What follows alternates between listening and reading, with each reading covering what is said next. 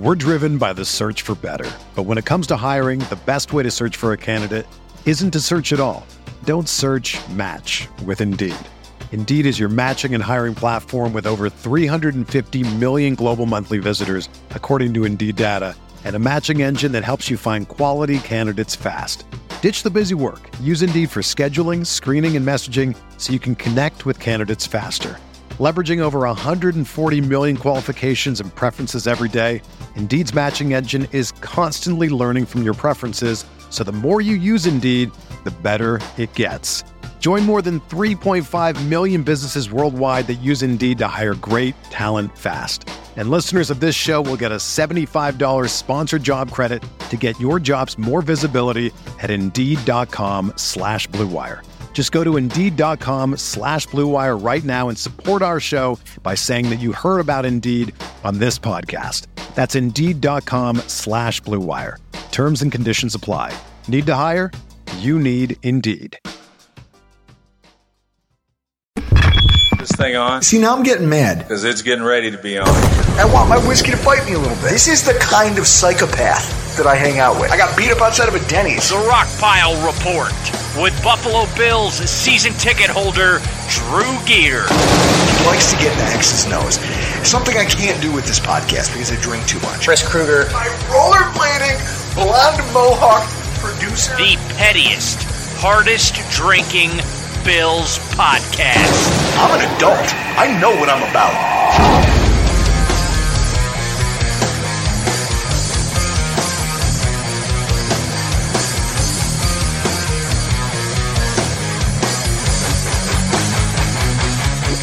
Coming to you live, sort of, from the South Towns, the best spot in Buffalo, the South Towns. It's the Rockpile Report with your Week 16 preview, Festivus celebration. We'll have EJ Snyder from Bootleg, Bears Over Beers, on the podcast later in the show. Drew Gears here, just chugging along through this night of podcasting. Andy Parks, our personal pastor, also in the house. Rockpile Report. Yeah, I prefer Rockpile Report Chaplain, if possible. Chaplain, yeah, yes. There it is. So we have a Rockpile Report chaplain. We have a Rockpile Report lawyer. We have a Rockpile Report personal chef. Yeah. Listen, we're ballers. Those guys that cover one, they have no idea what they're missing. Yeah, we should get because it's Christmas. We should get everybody in our crew a Rockpile Report medallion. Yes. Guys, it is our 8th annual Festivus extravaganza and Bears preview podcast. We're going to kick this off with our Bills Week 16 preview. Buffalo Bills at the Chicago Bears. Time 1 p.m. Eastern at Saturday on Christmas Eve, which seems like a stupid time to play football. I remember the last time they did this, it was against the Patriots in Foxborough, and the refs took a touchdown away from us that Kelvin Benjamin scored, and the ref got caught on a hot mic telling Coach McDermott, yeah, I can't really explain it. It's just we can't call it a touchdown. like it's one of the dumber things I've ever seen in my life. Kelvin Benjamin had so little to be excited about in the Bills uniform. You took away the one thing he was thrilled about. Yeah, the one play he made for us all year. Right. Place, Soldier Field in Chicago. The weather, just this abysmally cold, windy day that's going to remind everybody of the New England Monday Night Football game last year. Chris, what do we got for a line? Is it still 9? Oh, I haven't even looked at what the line is. I would assume if it's around a touchdown, based on how we've been playing lately. You know, you got to take Chicago to cover. Got to take the It under. is Bills minus 9.5 with the over under at 40.5. Oh, you take the under? If it is snowing like it was in the fourth quarter for the entirety of the game, then the under would probably be the play. But and you definitely take the Bears at the points. I'm taking the Bear. I would take the Bears to cover.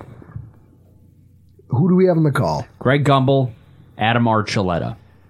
Is that the D squad? Probably C squad.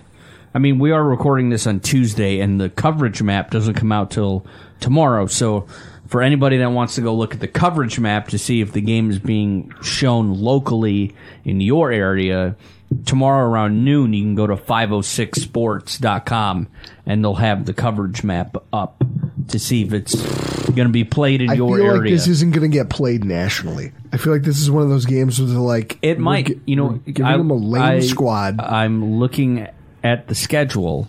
There are 3 CBS games at 1 o'clock. The game of the week is on Fox. So for all markets, you get 3 games. You'll get the game of the week. You know, if you're in a city that has a football team, you get your team's game and then another game. And I think there's only one other game at 4 o'clock.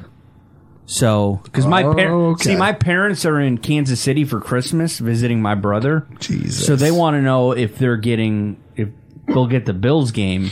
And so I'm trying to go through all of the games. I'm like, well, Seahawks are at Kansas City on Fox. The game of the week is on Fox. So that leaves the Kansas City market to have one game on CBS. And the other CBS game at 4 o'clock is an NFC game. So in my head, you're not going to show an NFC matchup in an AFC market. And I'm like, you might get the Bills just out of hatred because we have that rival with Kansas City. So, did you watch Always Sunny? A little bit. Am I like Charlie? Are you like he did here? Did he not just sound like Charlie trying to figure out who Pepe Silvia was? Yeah, just in front of the map with the with the string in between the pegs. Yeah. Yes. Yeah. That's this is where Chris's brain goes. Well, he's on vacation now. Yeah.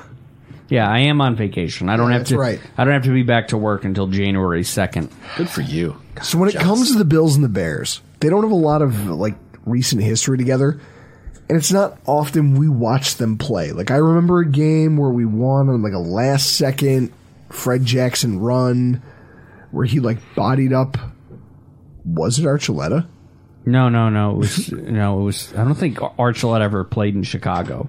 Okay. I do specifically remember that game because that might have been right when I got into machining and I met Greg Zahn, who texted me the most dumbest shit.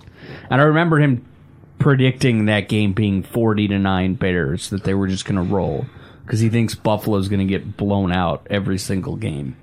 And we ended up pulling that one out. The thing is, they don't have a lot of history. Like, it's... And I don't pay attention to them. Yeah, because they're in the NFC. Yeah. They're not a team I fixate on. So all I have is the cliff notes for both you and the listeners, like you guys. Matt Eberflus, their first-year head coach. He, defensive guru who was brought in from Indy.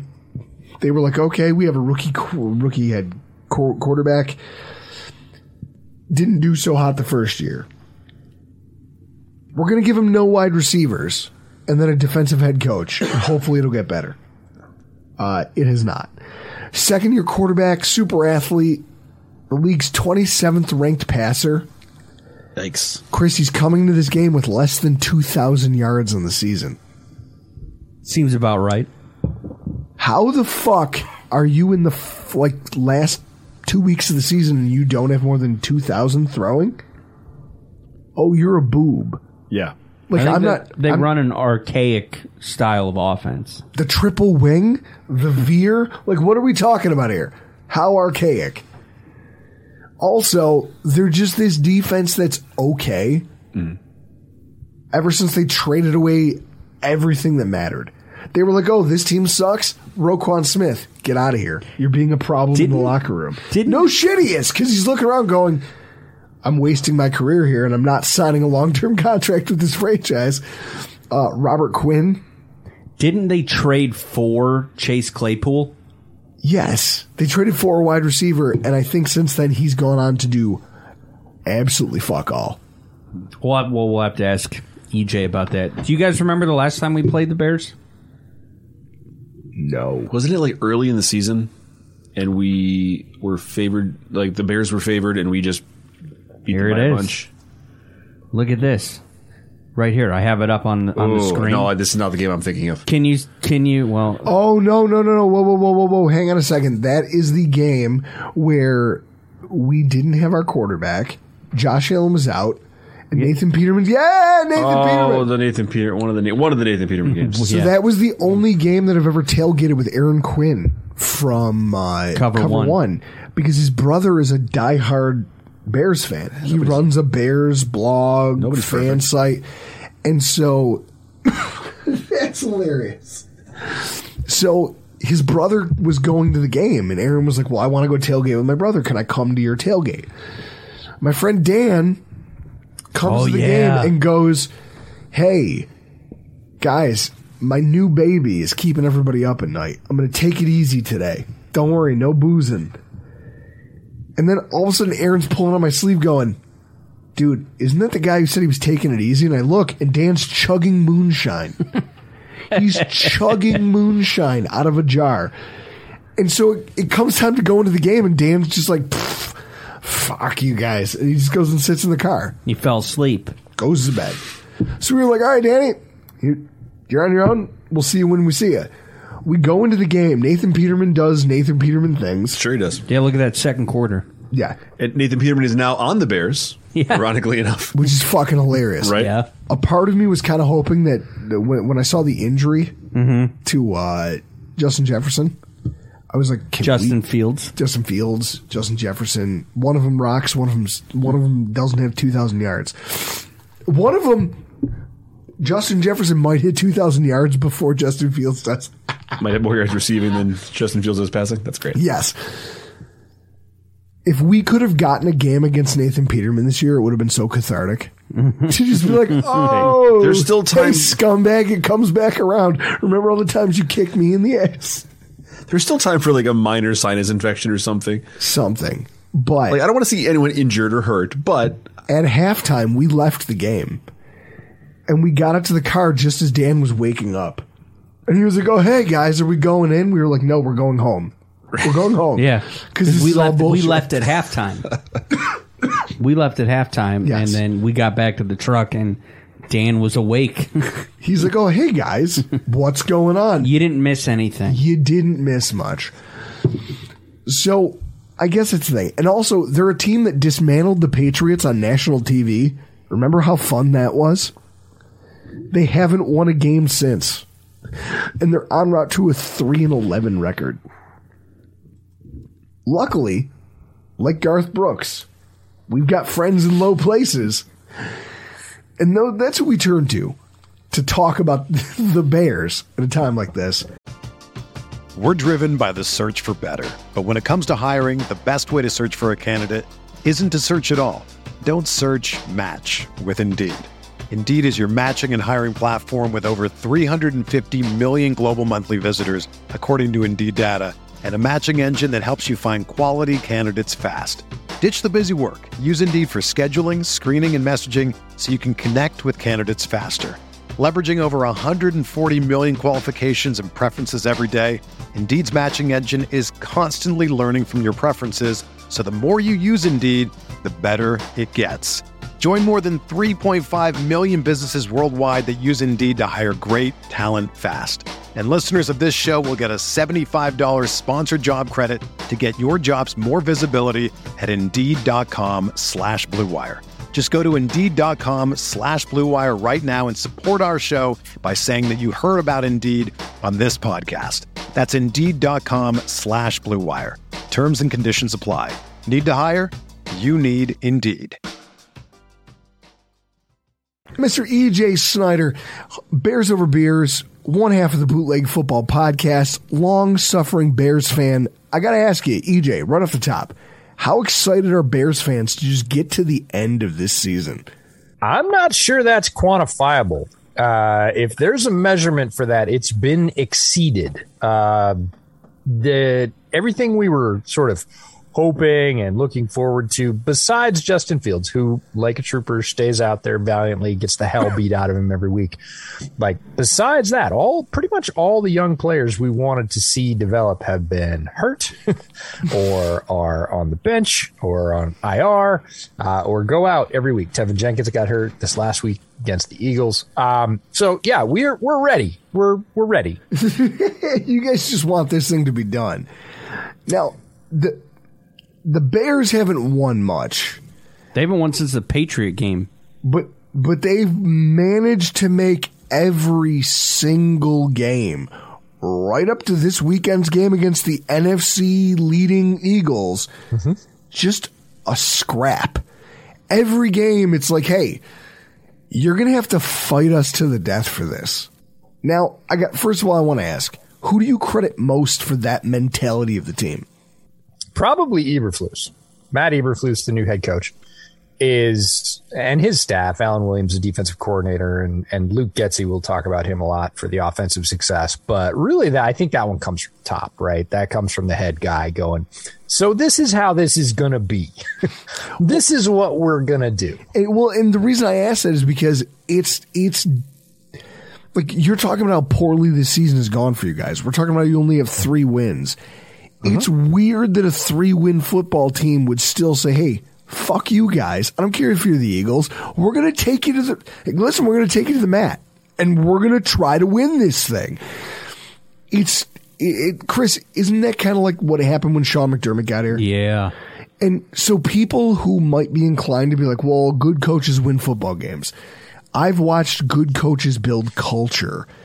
And what you're watching is, like, if you know, but for our listeners who maybe don't, the Bears who were good were always synonymous with tough, with punch you in the mouth football. That's who the Bears were. And so this almost seems like a very throwback football team. Like they became that, even though they haven't won much. They're like, listen, if you're going to come in here and you're going to get a win, you're going to pay for it. You're going to fight for every inch. You're going to fight for every point. And that does speak to good coaching, doesn't it? I think it does. And Eberflus made that a point when he came into the building, when he came into House Hall. He is the first coach in a bit to strongly embrace that Bears culture from the past, to bring in alumni, to bring in Peanut Tillman and Lance Briggs and all those guys and say, come talk to this team. You guys knew what you were doing. You were an incredibly tough defensive football team. Come talk to these guys. Tell them what that is to be a Bear. Because I can show them these are young 20, 21, 22, 24-year-old guys, because it's an extremely young team. Ryan Poles cleaned house. They don't remember the Bears of 2006, really. That's the last time the Bears really made noise. And well, it's funny you say that. It's funny you say that. I hate to cut you off, but no, go ahead. When Sean McDermott got hired here as a coach here in Buffalo, one of the first things he did, he had this under-talented, unheralded group of defensive backs. First thing he did was he brought in Peanut Tillman. He said, listen, I need you to come in here and teach my defensive backs what it is that I'm trying to instill in them. I have a message. I need you to help me help them hear it. Trey White forced 4 fumbles as a rookie at cornerback. And everyone goes, well, whatever. And he credits Peanut Tillman for he's like, oh, he taught me how to punch the ball out. Like, that's it. Yeah. He had a move. He taught it to us. I just took it. And made it mine. And it's little things like that everyone goes, oh, what does that mean? It means everything. It means a lot. And it is how, strangely, a lot of NFL lineage on the field, not off the field, not the accolades, not the records, the stuff that happens on the field. You talk about, Reggie White's hump move, and you talk about Peanut Tillman's peanut punch and all that stuff. It's because they took those young guys in a training camp, whether it was, on the team that they starred on or the team they went to late in their career, and they went, no. Like, if you want to listen, I'll tell you how to do this. Come here. And the smart ones do. And then that's how that propagates throughout the league, throughout coaching trees, throughout everything else, is that literal passing of the torch from, I know how to do it, I've had success with it, I'll show you that piece, and you can add it to whatever it is that you do, and then we'll see that carry on down through the years. So now, ahead of this game, do you like the Bears? Let's just start this from the top. Do you like the Bears' chances of making this game a mess for Buffalo? A mess? I liked it better before a couple of key injuries last weekend. Will they still give them a game? Yes. Will they give them the game? I hope they might. I doubt it. Well, let's talk about those injuries. Who are they? What happened? Well, Jack Sanborn, for one. Jack Sanborn came in, was playing middle linebacker after Roquan Smith left to go to Baltimore, and sort of made everybody forget about Roquan Smith because he played 85, 90% as well as a UDFA, and everybody went, oh, wait, we can get that level of play out of a UDFA? Shit, what were we going to play him $20 million for? Like, Roquan's a great player in his own right. And he's in Baltimore, and good for him. He said, I want this much money. The Bears said, we don't want to pay you that much money. We'll pay you a little bit less. And he said, no, it's got to be this much or I walk. And they said, well, I guess you'll walk. And they got Jack Sanborn as a UDFA out of Wisconsin. He was on the practice squad, got elevated to the active squad. And then guess what? A hole opened up and it's next guy up, and he played really well. He's on IR for the rest of the year. So not going to see him. He reminds me a lot in some ways of Matt Milano. I think he is even, and this is hard to say because Milano just, bent Mike White in half, but he's even more physical than Milano is in some ways. But they play very similarly. They're smart. They take very good angles. They're very disciplined. They anticipate really well. Neither of them are the fastest players out there, but they get it done. They have huge production because of all those other things. And, he was one of the most exciting stories, certainly on the Bears, but one of the most exciting players. Eddie Jackson's been out for a bit on IR. Khalil Herbert's going to come back. He just got activated today, but Tevin was down, got carted off. Tevin Jenkins, the right guard, he got carted off.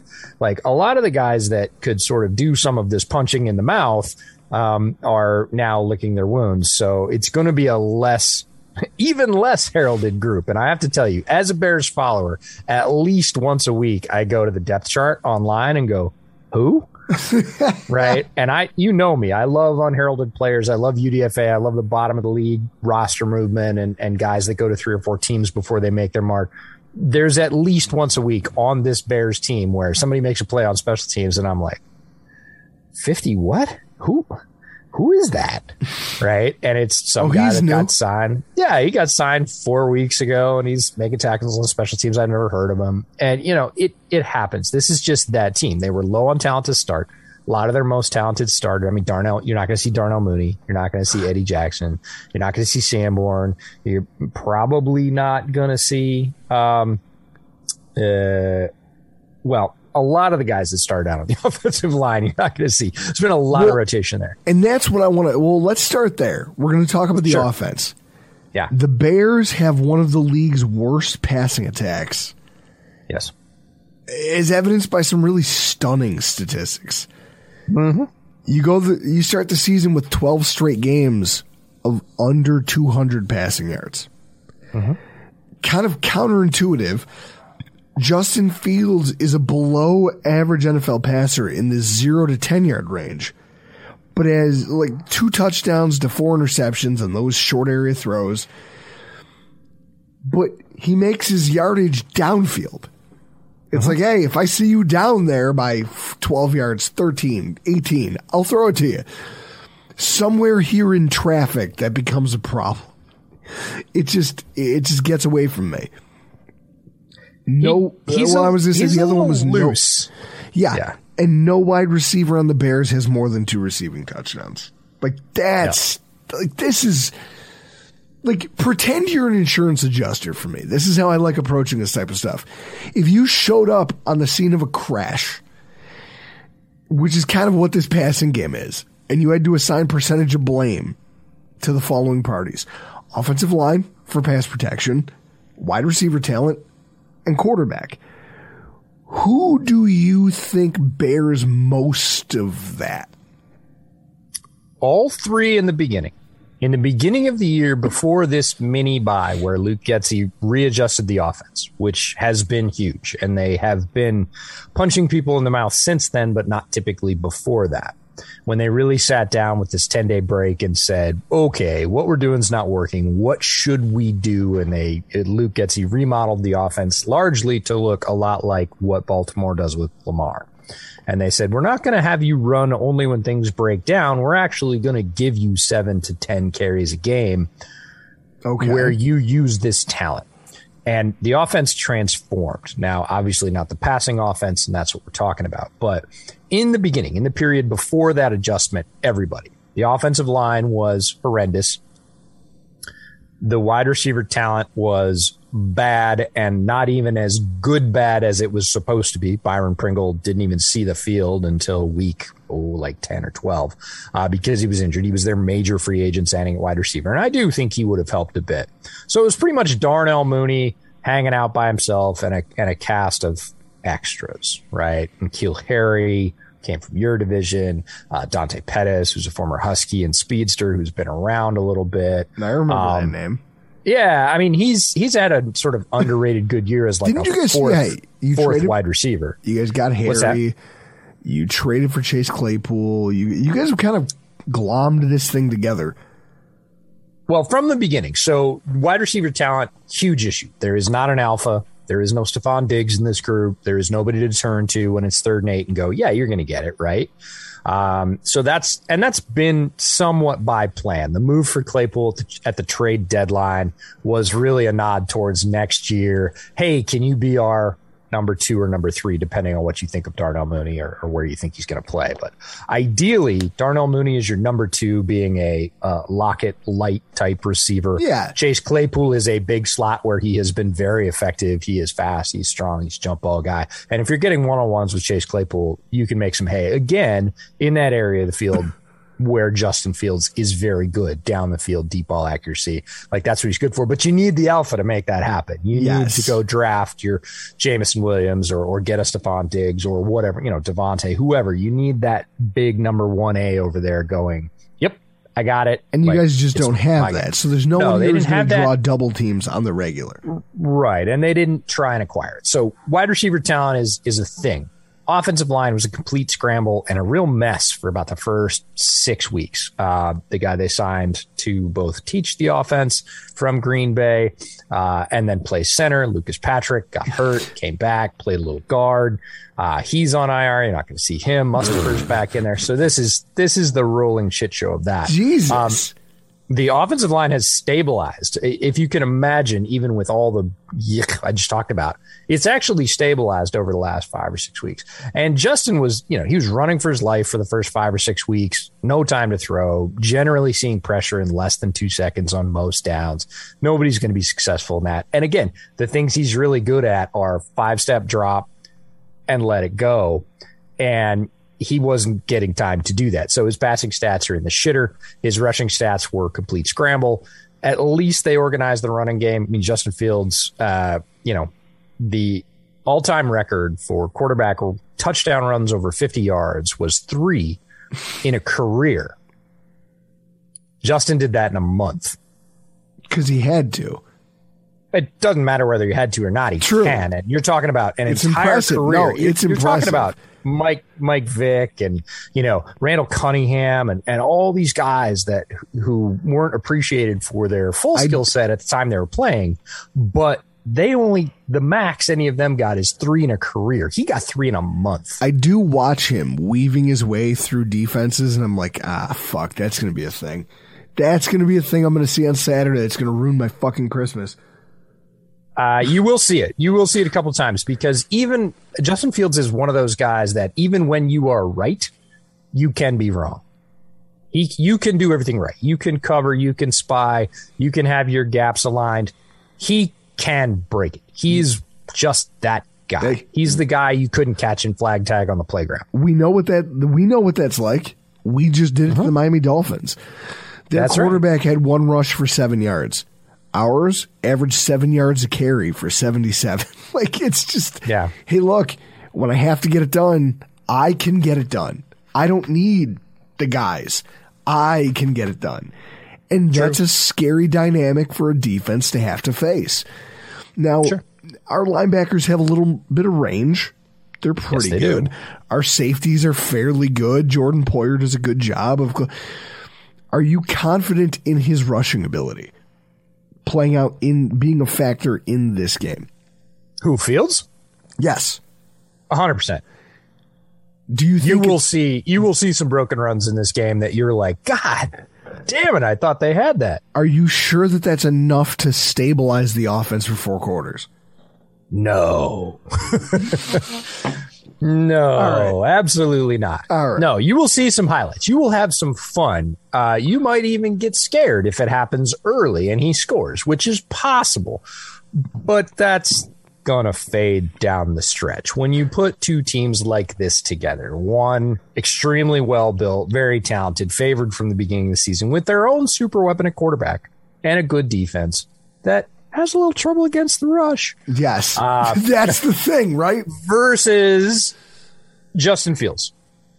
Literally, it's versus Justin Fields. Because what else is there? There's not a wide receiving threat, really, at this point. Cole Kmet's not going to scare you deeply. The defense is somewhat under-talented up front. You're not going to get a ton of pass rush. Linebacking core has either been traded or gutted by injury.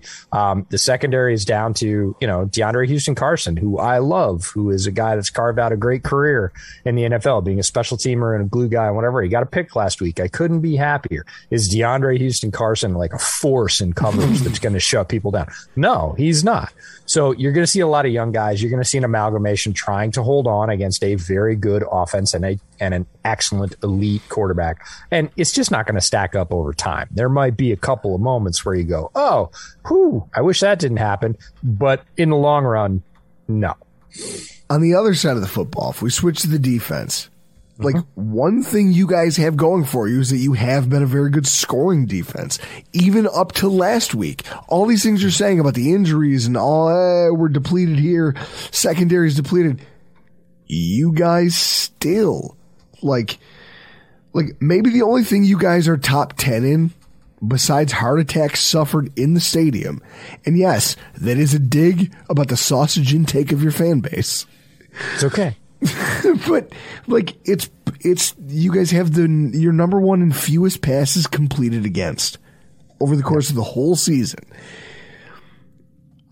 Even with injuries, you guys managed to hem in this Eagles offense that's been lighting teams on fire. Mm-hmm. Then you banged up their quarterback. Now, it's true. So meanwhile, we have an offense that isn't as imposing as it's supposed to be. But their quarterback is a freak. He can make plays when he shouldn't. That Cook touchdown against Miami, perfect example. Yep. He can make the off-script stuff where it's just like, listen, the defense did everything right for 3 seconds, 5 seconds, 6 seconds. I was going to say 5. Yeah. And then on second 7 and 8, our quarterback's like, well, I got this. I found somebody and I can make a ridiculous throw. That may be the thing that separates our offenses, but realistically, your defense has done a really good job over the course of the season against teams just like Buffalo, just like the Eagles, just like every team that thinks that they're contenders. What matchups against Buffalo do you like for Chicago? And what matchups do you think favor Buffalo in terms of your defense? Dawson Knox versus just about anybody that might cover him. Most of the guys that could cover him on this defense are not there. The guys that are left are scrappy, but Knox is a really good player and he's pretty versatile. He ends up making plays in a wide variety of areas on the field. It's not just, this is, he owns that little 7-yard corner hook route and he can't do anything else. Yes. That's not Dawson Knox. So he's going to be tough. You just mentioned James Cook. Linebackers are good. They are tough and they play hard. Are they going to be able to keep with James Cook, say on a little, chip wheel route? Nope. not where Josh can throw it. The first 10 yards, maybe. Next 5, possibly. The 10 after that, they're not in the picture probably.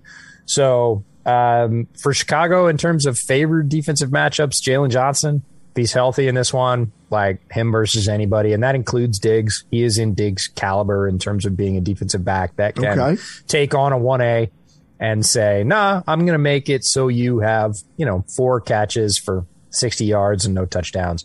And that's not the kind of impact that folks are looking for out of 1A these days.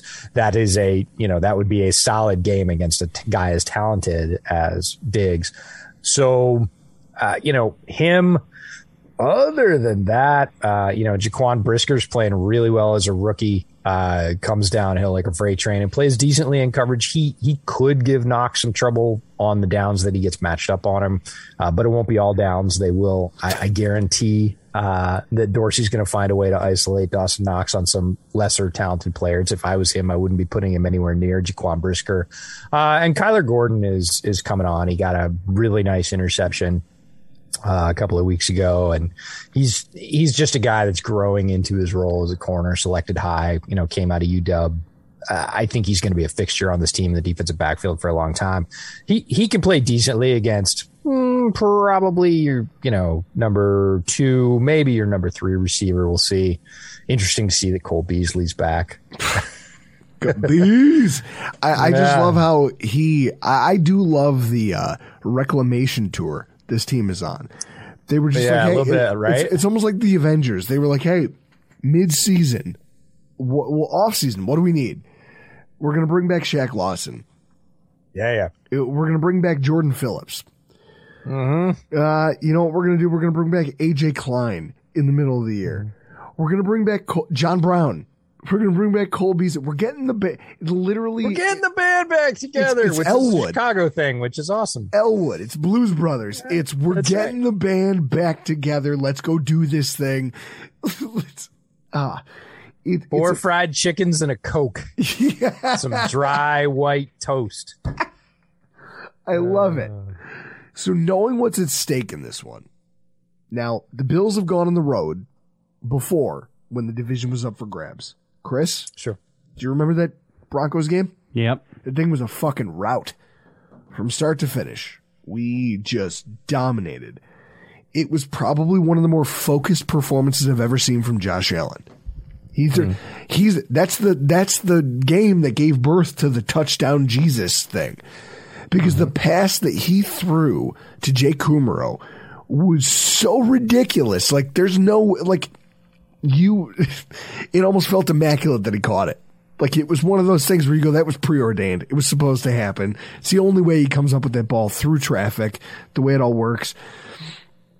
This is a Bills team that has never, our coach hasn't lost, what is he, 0-4 in his last 5 attempts to clinch the division. He did that, or at least clinch the playoffs. Now he's 1-0 when you give him or 2-0 when you give him a game to clinch the conference. Like, hey, this is your division. If you win this game, you get it. Undefeated. This is a coach who knows how to get his team up for that kind of thing. Going up against a Bears team that's just kind of like, hey, we're here to make it scrappy, but we also know we have 3 wins. What's your level of concern that the Bills might just have more to play for and that might just bear out? I think actually whether or not they have more to play for, people might say, oh, this is a trap game. I don't think it reaches that level. I think even if the Bills play flat, they probably win this game. Bears just don't have enough bullets in the chamber to keep up. They are, a year away from adding the kind of talent around Justin that can really scare teams. And even the talent they had that might scare teams, guys like Darnell Mooney, aren't going to be on the field. So when you get right down to it, there's just not enough swings, right? You're going to get to the end and that puncher's going to tire out and, they're going to do the same thing. It's going to be like, man, that was a better fight than we thought it was going to be. That lasted longer than we thought it would, but the end result is the same. And everybody kind of goes, yeah. And it does give us hope as Bears fans and folks that follow the team, certainly that they're moving in the right direction. And that, yes, if you infuse some more talent, which they will be able to do with $125 million next year in free agency, much of which they have to spend to get to the cap floor, plus a full range of draft picks. Yeah, okay, this team's going to look very different last year, and you're going to have that culture that you referenced at the top of the segment in place to say, no, we're going to fight, and now we've got more punches, right? We've got more guys. That's it. So is it going to play out in this one? No, it's probably going to play out like the rest of these, which is like, damn, I thought we were going to roll over these guys, and we only won by 5. But, yeah, we won by 5, and it was, it was pretty well assured. Well, that's been a theme here forever. Chris, what's our thing now? We go, hey, whoever's playing the Bills, take the under. or take them with the points. Yeah, we've been like on that. The only one that we got wrong was the Thursday night game. Well, that's probably our fault. Could be. That's you guys. It's totally us. We did it. Absolutely your fault. So, with that said, your predictions ahead of this one. I'm going to say that the Bills put up high 20s. Let's say 28. Even with the wind, even with the snow. Even with the wind. Look, you just played a snow game. Didn't look like it bothered him at all, did it? Like, I actually said on the podcast this week that'll come out probably tomorrow, maybe the cold was good for Josh's elbow because it looked pretty damn snappy to me. He's getting some velocity back on the ball. And that was in crappy conditions. I mean, you guys were there. It was cold. It was windy. It didn't matter at all. That ball was cutting right through, which is when you're scouting a guy like that and you go, oh, he played at Wyoming. Okay, no problem. He's used to the cold, the snow, the wind. That's not going to bug him. So, is it going to mess with a little bit of the deep passing game? Yeah, but there are also just those breaks in coverage you get. Again, James Cook on that little wheel route or, busted coverage on Dawson Knox. He is talented enough to take it to the corner and score. So, I think overall probably in the high 20s for the Bills. Now, how much do the Bears score? I would say maybe 10 points less with the Bills scoring late. So it's maybe within a score until about the middle of the fourth quarter. So I would say let's just say 16 points, 28-16. All right. I like that. Interesting. That would cover the spread. It would cover the spread. And that's it. It would keep our theme alive. It would keep us in the money. I love it. Now, EJ, obviously you're a savant at this podcasting thing. You and Brett have built a fucking empire over there. What you guys are doing is incredible. I love it. I love being here for it. I love the fact that you guys did it from here. I love that fact too. So I love it. That shot that you have on your desk and the one I made Chris pour too. Yep. I'm going to make you guys drink that because we're getting to that part of the year. Mostly it happens after Christmas and you get all those retrospectives, right? All the celebrities that have died and all the good things that have happened this year. I'm starting to get in that mood, right? I'm starting to think, what did I do in this last year? Like what changed? And there's obviously a lot of changes in my world, but you guys were a big part of that. Like you've been a large part of this football journey that I've been on. You've been kind enough to have me on Rockpile a couple of times. We were lucky enough to come to Buffalo and see a game this year. We, recorded in your studio. We went trick or treating with your families. Like this is not insignificant, right? Chris, I eat wings and pizza in your kitchen right upstairs. So I just wanted to say thanks to you, your families for the opportunity, and for being part of this, right? You talk about this empire. It's not an empire. It's like a collection of, I don't even know how to really put the right adjective on that. It's a collection of people that are like-minded, really enjoy football and have a good time doing it. And you guys are a huge part of that. So thanks to you and cheers up. Cheers. Now, what did you take a shot of over there? Obviously not the real moonshine that we have. No, not the real moonshine. I finished off a tiny little bottle of Grainstone, which is Scotch, but it's cask conditioned. So it ends up tasting a little more bourbony or whiskey. It still has that Scotch bite to it, but it's definitely much more rounded on the end. Really? Took it over ice. I bought it out kind of on a whim. As a small bottle. It was a like taster for like $18. Probably like a year ago. And it's one of those ones I sort of keep going back to. It's like, hey, this is a really good value.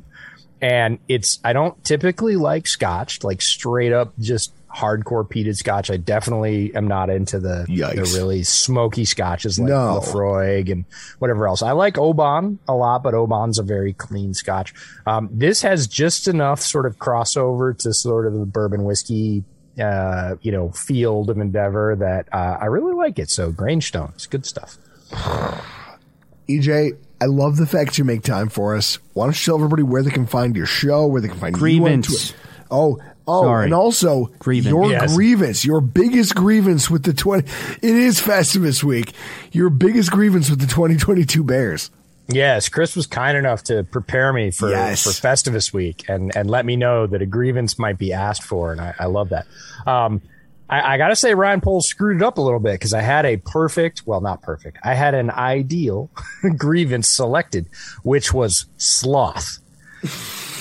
One of the things about having these games at the end of a lost season where you've only won 3 games, you're not looking to win a lot more. Much of your roster is injured, and really the focus and the bright lights have turned away from you as a franchise, and you have some time here. And a lot of people say, oh, you're just playing out the string. Well, that's one way to do it. The other way to consider it is this is the live lab. Like, we have games against preeminent NFL talent, not preseason games, not combined practices, like live NFL games, which is a different speed and a different level of evaluation. And nobody's watching and nobody cares, right? Nobody cares if we win these things. So we should use these. We should pack as many guys into these that we want to see against the guys they're going to have to play against if they're going to be part of this team long term as we can, because nobody cares if we win or lose and nobody's looking. So guys like Sterling Weatherford, who is the guy that backs up Jack Sanborn, right? He should be playing. My grievance was with, typically, I'm going to have to say now, the wide receivers, because it had been with the whole roster, but just today, Ryan Poles sort of emerged from his cave, said his hibernation was over, and signed 2 pass rushers, again, for this very reason, because the Bears need to generate some pass rush, and you are digging for diamonds, right? At this point, you're looking for pieces of coal that with the right amount of pressure can become something for your team next year. And they got 2 guys, Terrell Lewis, who is a defensive end out of Alabama that Brett and I saw at the 2020 Senior Bowl. Talented guy, spent time with the Rams. Yep. Roll Tide. Yeah, there you go. And Terrell Lewis was signed today. And another guy near and dear to my heart, a guy that I saw in the year before he got drafted. And I reached out to a couple other people and said, why is nobody talking about this kid? His name's Kuoni Deng. He played at Cal, and he is a very long-limbed sort of everything outside edge pass rusher that sort of wrecked the Pac-12 in his what turned out to be kind of junior year. The senior year, he got hurt, played almost no games, and came into the draft with no fanfare, went undrafted. But one of those guys that, again, in the right hands could be a really cool ball of clay. So Ryan Poles went out fishing for pass rush late in the season, which is exactly what I want him to do kind of at all positions. He needs help with a roster this bad. That's the thing, is you can go for offensive line. You can go grab a defensive tackle and see if they work. You can bring in hopefully a couple of wide receivers. And that's going to be my grievance, is why aren't you signing guys from practice squads? I know they have to go to the active roster. I know there's a lot of sort of communication and catch up that they have to do, but you're telling me that this wide receiver room is better than every practice squatter in the NFL? And my answer is they're not. Right? You don't have enough guys here. Even if that guy turns out to be a 4th wide receiver, a 5th wide receiver, a punt returner, I don't care. If you get him, quote unquote, for free, get a body, draft capital. Yeah. Like if he plays any role, if he makes the 53 next year, you win. And you should be cashing those lottery tickets left and right, because nobody cares right now. If you blow out on some practice squatter that you picked up from Cincinnati, who cares? Like, nobody. You cut him in the summer. Nobody's the wiser. You go out and draft other guys anyways, but it's how we ended up with Isaiah McKenzie.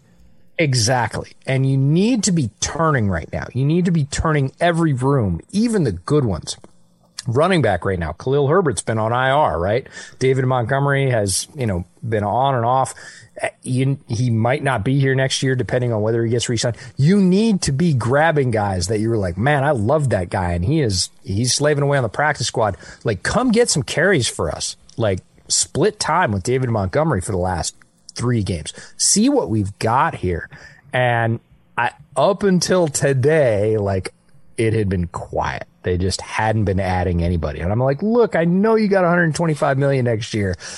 Get to it. Do all of it. Like all things all the time. So sloth, and particularly at the wide receiver position, because that room is, let's just be straight up honest, it's not good enough. EJ Snyder, Bootleg Football, Bears Over Beer podcast. He's on Twitter at Football EJ. Hell of a grievance with his own team, and that leads us right in to our airing of grievances. 8th annual Festivus celebration. Now, Andy, Yes. 8 years ago, first of all, it's been great having you in studio. Thank you. I appreciate you letting me be here. And in the spirit of the holiday season, it's time to draw our winners. Our winners from the Friends of the Night People donation drive. Chris, I know you've been over there cutting up papers and folding shit and putting them in hats. Is it the second set of things that I cut up? Or the first set of names that I cut up? Well, the big set. Is what we're drawing right now. Big set was what we're drawing. Should we let Andy do it? Yes. All right. I'm gonna put everything in my suite. This is like well, look at the hat that I'm using is almost like George's. The Russian hat. The Russian hat. I got to put all of the cut up pieces of paper. We're gonna let the Rockpile Report pastor, Andy, do the drawing. Chaplain. Rockpile Report Chaplain. All right, you're our Len Vanden boss for the Rockpile Report. All right. So this is the drawing for the Poyer and Hyde signed football. Okay. Now, Chris, mix those up real good. These are and first of all, before we do this, I want to say to everybody, you guys, myself, Reed, when we pull everything together, the generosity of this fan base is incredible. Just a couple of things, Andy, that you had laying around the house. Yeah. Some stuff that we were able to put together with a friend of ours generated almost $800 in total donations to a charity that desperately needs funding. Yeah. This is tangible good being done in our community. The community will be better served because of this podcast. If you look at it, Friends of the Night People. Pull it up, Andy. Draw. All right. Just don't pick Pat Riley. Okay. All right. I'm going to take this one right here. For the Poyer Hyde signed football, Jake Lee. Jacob Lee. There we go. We've got a winner. Guys, for every $100 donated, provides 50 meals to people here in the Buffalo area who need it. So when we send Jake his signed football, we will also send back the cookies we didn't like. Wait, I don't know if they're... Wait, you had cookies you didn't like? I mean, there's going to be teeth marks in them, but you could. I would say I'll try them. But if I don't, I'm like, this ain't good. I'll just send them back with the football. I'm not going to lie. Just point them out to me. I'll take care of them. Now, this next one is for one of the 2 signed Buffalo Bills mini helmets. Here, Drew. Let's get the host to pick. Again, don't pick Pat Riley. Why do you dislike Pat? He's on his honeymoon. Super Mexican. All right. Good. Super Mexican. The next thing we're going to pick is for the Bills Funko Pop. The first one we're going to do is Stephon Diggs. All right, I'll pick this one. Chris? This is something I would want to pick Pat Riley's name. What is your obsession? Oh, is he a member of the Riley family? Yeah, he is. Like Mike Riley? Yeah, technically, I guess related. He's cousins with my cousins on the Riley side of the family. Look at you. Pat's dad is the brother of my uncle. I don't need to know your family tree. Just shut up and pick him. See, Andy? See, sometimes I can give him shit too. There you go. See, it's all in the spirit of the holiday. I feel now that I'm going to select Pat Riley. Cheers, Parks. It's all in the spirit of the holiday. Absolutely. Had to open a fresh one for this. Kyle Trimble. All right. Dr. Kyle Trimble. All right. Now we're gonna be picking the next Funko Pop figurine, the Josh Allen. All right, we'll come back to... Bring it back around for Mr. Parks. The chaplain of the Rockpile Report. All right, let's see it. We're going to be... Pat Riley can win this. Justin Elberg. Yulberg. What's going on, baby? All right. So that brings us to a copy of a signed and personalized autographed copy of Tyler Dunn's new book, Blood and Guts, How Tight Ends Save Football. Chris, shake those things up real good. Shake them up real nice. Don't pick Pat Riley. Tiffany from the Not Your Average podcast in the 716. Tiff, you are a winner of a signed copy of Tyler Dunn's book. And hey, if you're lucky, the podcast we record live when we go to get it from him, maybe you come join us. It'll be a good time. Come on out. Now, Chris, those Montucky hats we have sitting around. Oh, yeah. We have Montucky. Pat Riley can win these because Montucky screams to his personality. He's like a modern day, I don't know, like a modern day cowboy. I think he does have a man bun, if I'm not mistaken. I haven't seen him in a minute. Let's see here. Pat Riley. Pat Riley, you did pick it. Montucky cold snack hat.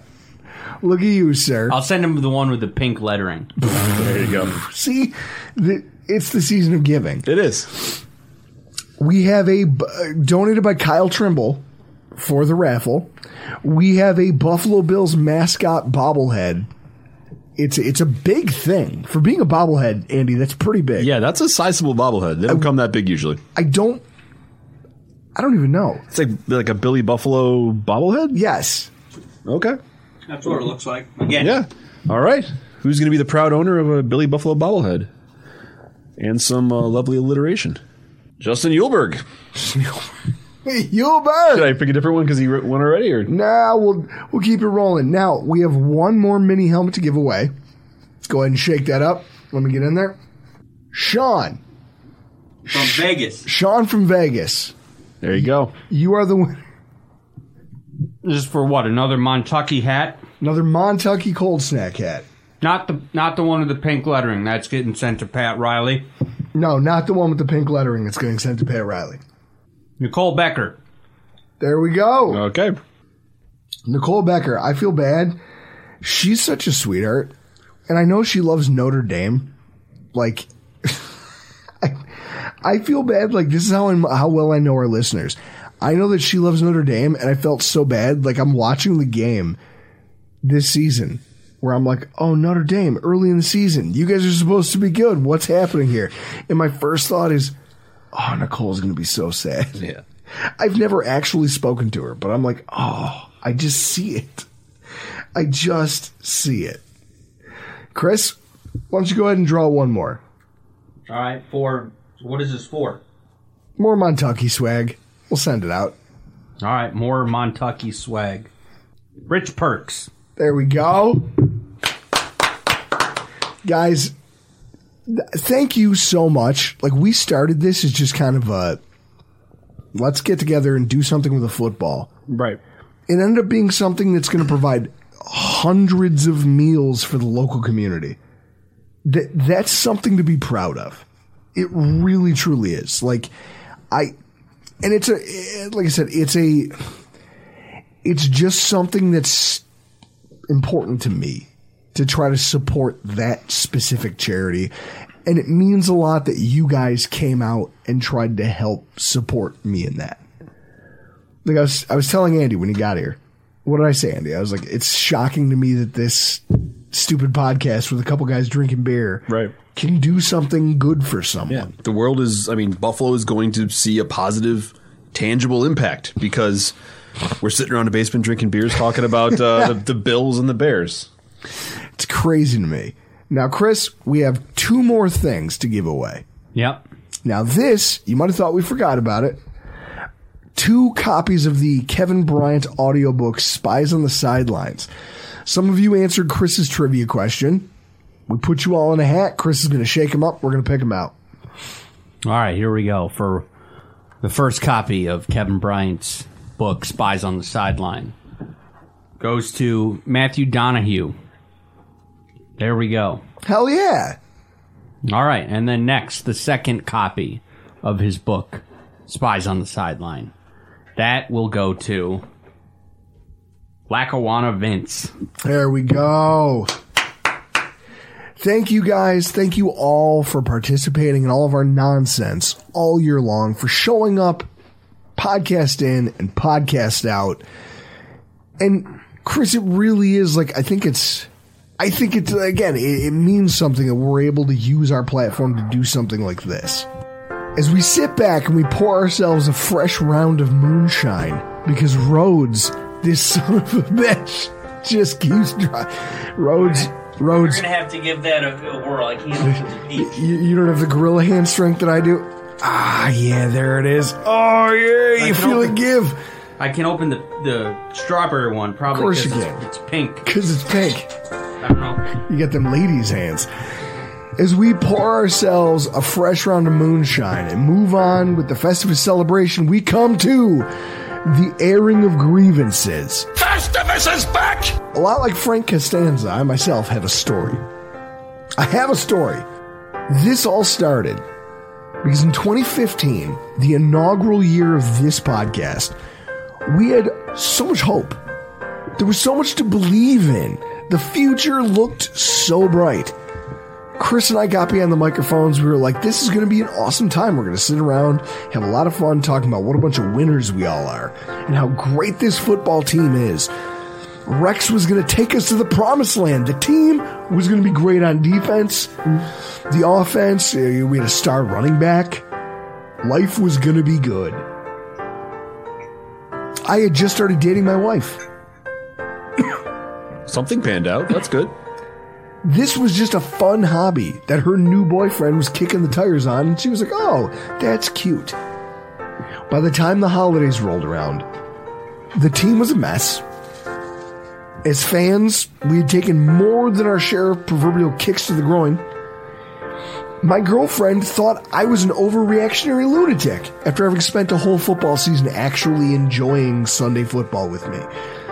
And as I sat in my bachelor pad apartment after recording one night, chugging beers and angrily rewatching Bill's lowlights while trying to figure out what kind of a gift I could get for her for our very first Christmas that could kind of pave over some of the craters that I had created in our relationship, I thought to myself, there has to be another way.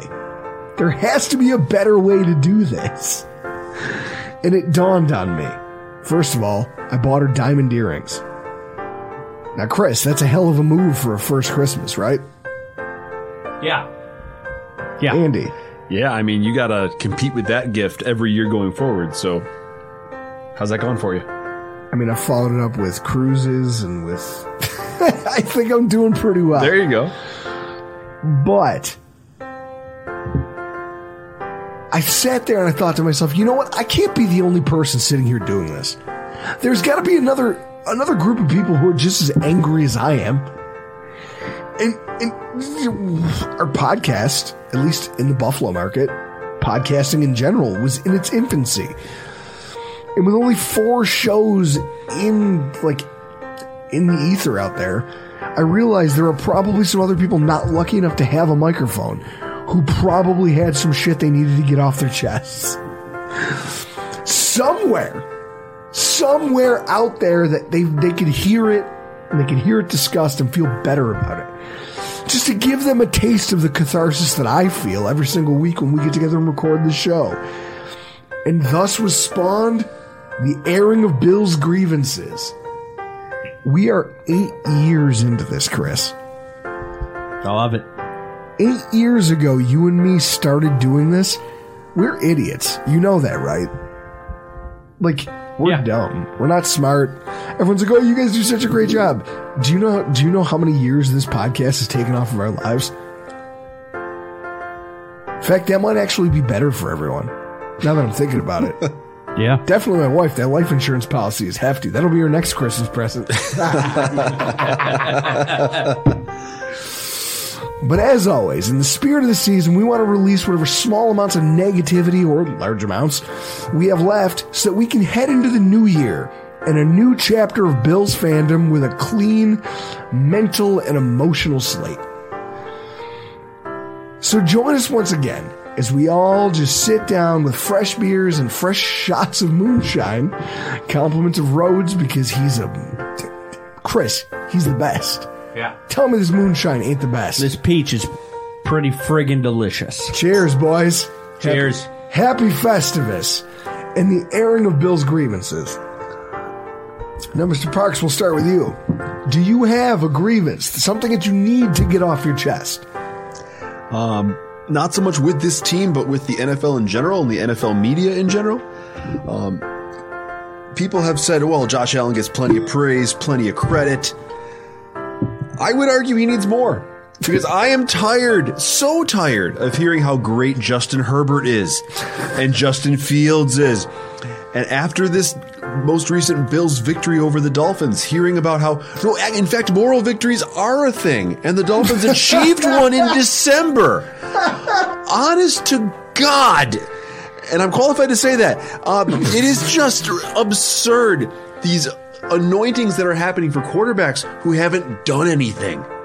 Meanwhile, Josh Allen has records and statistics and playoff runs, and every year we keep sniffing it a little bit more, and we get a little bit closer all the time, and we're almost to the point where I feel like we're chasing the Super Bowl for real. Justin Herbert is not chasing the Super Bowl. Justin Fields wouldn't know what to do with the Super Bowl if it bit him in the leg. I mean, it blows my mind that we're offering praise, heaping praise on these nobodies, quarterbacks across the league. Yes, they're saying nice things about Josh Allen. It is an understatement compared to what he's able to do on the field as an individual and for our team and franchise. So my grievance is just the hand-holding they're doing for these quarterbacks that are nobodies is just maddening. So that is my grievance. That's pretty good. Chris, I'll give him that. I mean, I'm not going to lie to you. If I have to hear one more thing about, hey, let's do a 20-minute dissertation on Tua or Herbert or what? Hey, guess who's not in the fucking conference league? None of these guys. Stop talking about it. Chris, the floor is yours. It's probably the Vikings game and the way that turned out, because that was the first game of the year I didn't go to. And I'm at work, and I roll back into our break room with about a minute and a half to go in the game. And I'm like, well, I'll just see this thing through. And then I ended up being in there for like 40 minutes because it went to overtime, and I got backed up at work for probably like a good hour and a half. Did you ever just yell at the top of your lungs while you're at work? Just be like, no. Fucking take a snap! But some of us were in the break room, and I did throw out my inner Drew gear because I told people I was going to flip a table. But on that game, I mean, I just got to. I don't know what you have in your in the list that people gave you, but I have one, and it's probably going to be the. I got to find it. I just had it. It's from Jason Hicksonbaugh down in Georgia, the Georgia-Tennessee line. And his grievance was Josh Allen fumbling the ball during the Vikings game kind of reminds me of Nick Cannon's pullout game in 2022. I mean, that is my... I'm not sure anything you have over there will top that for me. So I engaged a bunch of people and asked them about their grievances. The first one comes from Bruce Nolan. All right. Buffalo Rumblings content creator, podcaster extraordinaire. Obviously, he led it with wins are not a quarterback stat. Okay. He also followed it up with very few NFL players are elite or trash. There's a bell curve. Okay. And we are not comfortable with that, and we need to be. That's actually pretty fair, don't you think? That's a very reasonable take, which seems out of place during Festivus, but I'll take it. Well, Isaiah McKenzie. Chris, how many times have I called him garbage? Like, I've said I can't. Nice of you to come to my side. I can't go to his podcast. I can't go watch him do that live. Because I don't trust myself to have 3 beers and not heckle. Like, I just can't. But there again, I'm one of these people he's talking about, where he goes, okay, you're talking about Isaiah McKenzie like he's the worst thing ever. Is he unrosterable in the NFL? No. He serves a purpose. Apparently neither is Nathan Peterman, though. Because he's on that's the my Bears. point. Yeah. And that's the point. He's not unrosterable. He's just not a star. He's just not starter material. But that doesn't mean that he has no value. And we need to start seeing that. Bruce, I hear it. I don't know how much I can put it into action, but I'm going to try. I will try, and hopefully the rest of our fan base will. Chris, if you could throw one up there, I'm going to have... Oh, yeah. I'm going to have you read the next one. It comes from Pat Cleary. Oh, Pat Cleary's? Yeah, you're going to read Pat Cleary. Jesus. No, that's you, Chris. Oh, you want me? I thought you were looking at our... that's you. Our pastor. Or chaplain. All right, here we go. Pat Cleary, my biggest grievance is simple. I expect professional podcasters like Alf Artiaga to have thicker skin. He starts the season saying he's an unbiased professional. The shit gets hot, and I come in, he blocks me. I pay the $4.50 to join his own hashtag OnlyFins Patreon chat. And guess what? I can't post a comment. I can only read his biased site. Shite. Shite? I don't even... Because you can't read. Is that Canadian for something? He needs to answer for his biased Homer bullshit. Drew asked him how he thought McDaniel would respond to getting thumped twice. He is like, confidence is high. He is a great coach. Based on what? I expect better from pros. Wow. It's getting personal. What I love, okay, let's just take a second and embrace the lunacy that is Pat Cleary. Pat Cleary trolled a guy on Twitter so hard that he blocked him. And then he goes, no, fuck you, I'll give you money so that I can continue trolling him. Pat, round of applause. I think we finally found someone who's pettier than we are. You're my hero. You really are. Chris, keep scrolling. That brings us to Terry White. Now I want Andy to read this one. Okay. The cake is made with, amongst other things, dried fruit, almonds, treacle, and brandy. Is thickly iced, frosted, and will keep indefinitely. I really love all the stuff that hasn't crossed the water either direction. After you mentioned George Costanza for about the 50th time, I Googled. Still no wiser. I'd say that at least half of the non-football tailgate portions of each cast is lost on me. Keep working on the other 50%. I can picture Christian being otherwise engaged for this week's AFCer. Nah, we all know he'll be there. Yeah. So first of all, here's what I love. This old man is in the process of explaining to me a cake that doesn't expire and gets served with cheese. An old man from England who I love dearly, Terry White. He's great. His son Oliver is great. But at the same time, I realize after seeing that message from him, he has a bone to pick with me because Chris, the references we make, the cultural references here stateside, don't travel overseas. Not always. To anyone who hasn't seen Seinfeld. I'm going to send him that whole episode. I'm going to find it. I'm going to send it to Terry White. And he will understand what we mean when we say, I just got out of the pool. I got out of the pool. Yeah, he should watch that whole series. Yeah, he should get a box set. I mean, it's not his fault. He's old enough to remember when hand crank telephones were a thing. There's probably a lot he doesn't get. Now, Eric Smeal. Eric Smeal had one of my favorites. He said, my Festivus gripe is other fans trying to compare their bullshit quarterback to Josh Allen. Chris, he's the only quarterback in football history, the history of the NFL, with 25 passing touchdowns and 5 rushing touchdowns for 3 or more seasons. You know what happened? He's not done yet. No, not by a long shot. You know what happened a couple weeks ago on Fox Sports? You guys are looking at me like... No, I don't know what happened. Don't know what happened. Fox Sports. So... no, because we're intelligent. We have better things to do with our time. Hey, it came across our news feed. That's how I saw it. But it goes in line with this gripe. Nick Wright compared that Josh Allen is Davis Mills. The problem with Nick Wright is that I could show him, I could walk up to him and have poop in the left hand and crap in the right hand, and he will make a definitive argument that one is better than the other. Right. That's the problem with these bloviators. He's a professional troll. Yeah, Nick Wright is what Greg Thompson originally thought of you. I thought this was a shtick.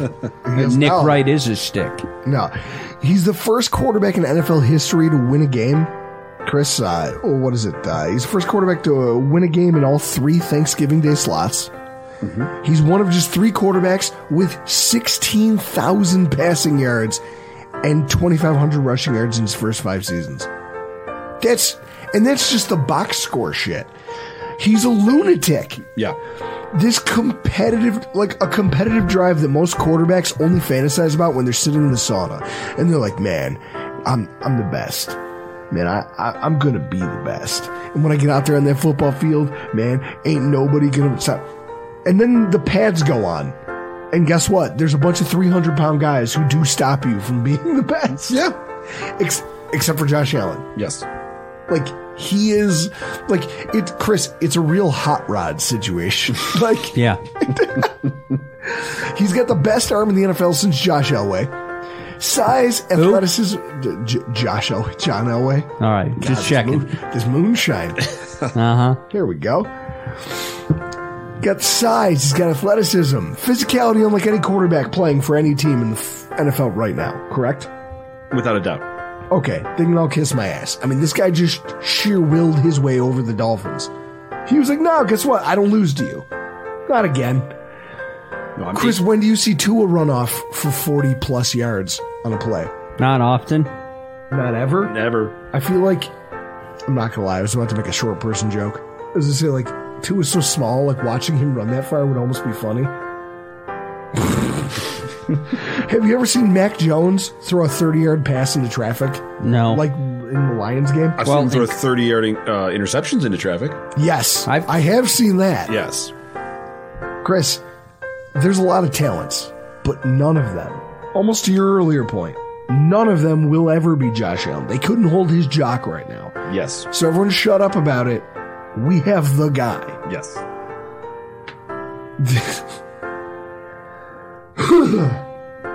He also pointed out people who cry about the offensive coordinator every week. That's not my fault. I'm getting better. That feels very personal. Chris, we are trying. I am trying to get better over here at the Rockpile Report. It's just hard. Chris, we go to you. Swenson's. Yeah, Mike Swenson from Australia. And his one grievance is whatever you think about this COVID pandemic, it has cost him 3 greatest years of Buffalo Bills football in recent memory.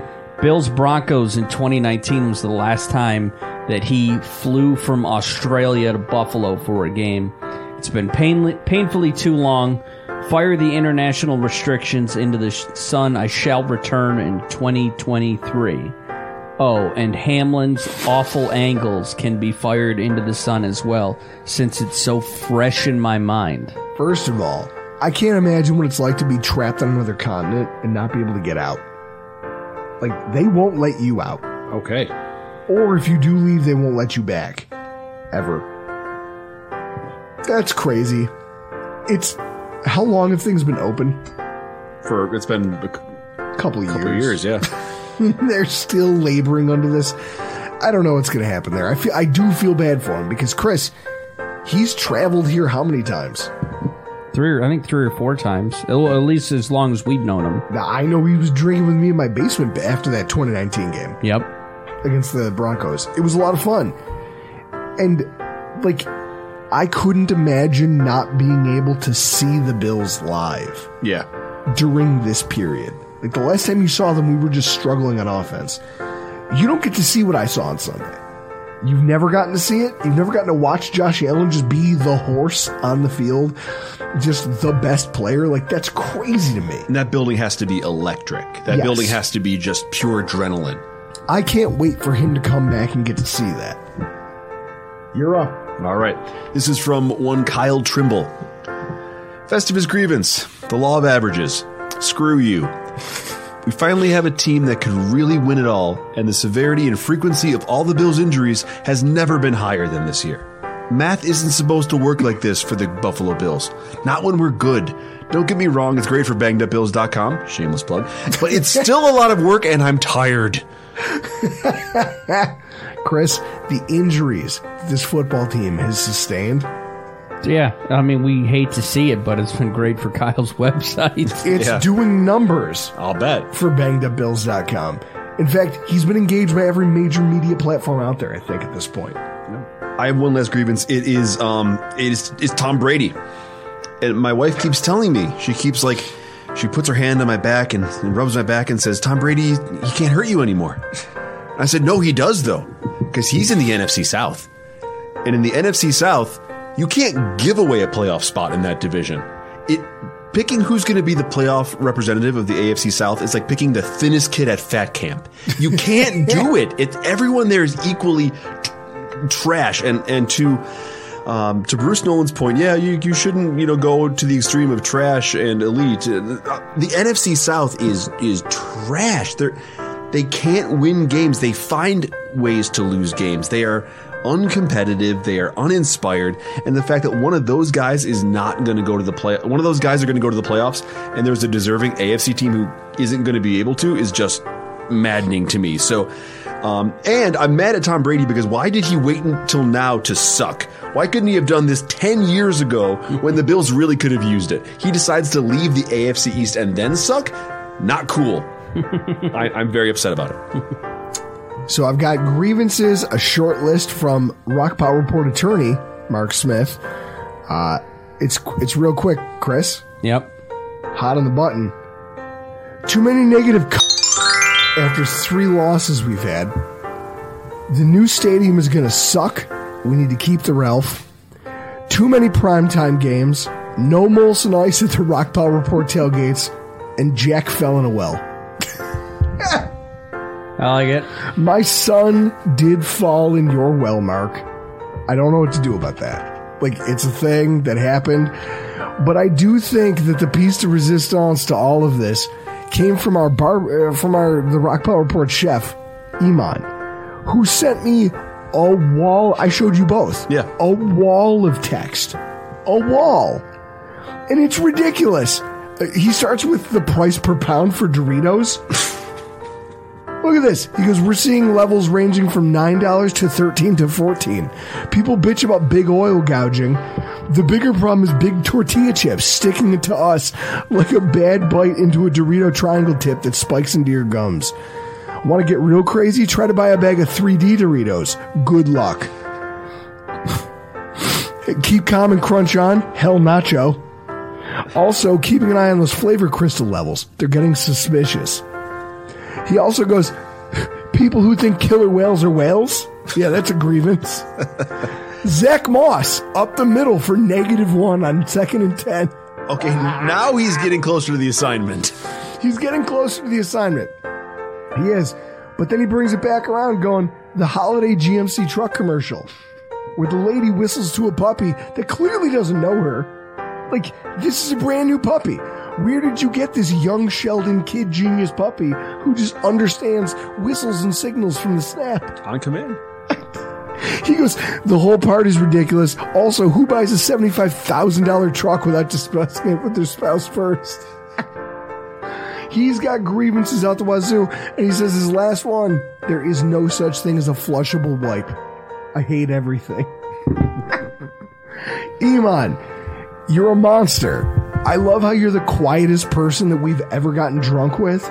You don't rant, you don't rave, and yet you have so much pent-up frustration. I love it. I love that you are that guy. I love that you are our guy. We love you. And Chris, this has been the perfect airing of grievances, hasn't it? It has.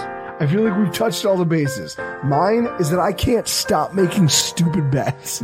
I grieve that I cannot stop doubting our team until they inevitably prove me wrong. Hopefully they keep it rolling. Hopefully I end up owing Greg a steak. Hopefully all of this thing comes to fruition and the Bills go on to greatness.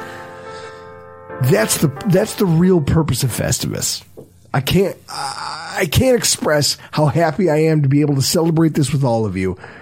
I'm Drew Gear. That's Andy Parks. That's Chris Kruger. And this has been your Rockpile Report.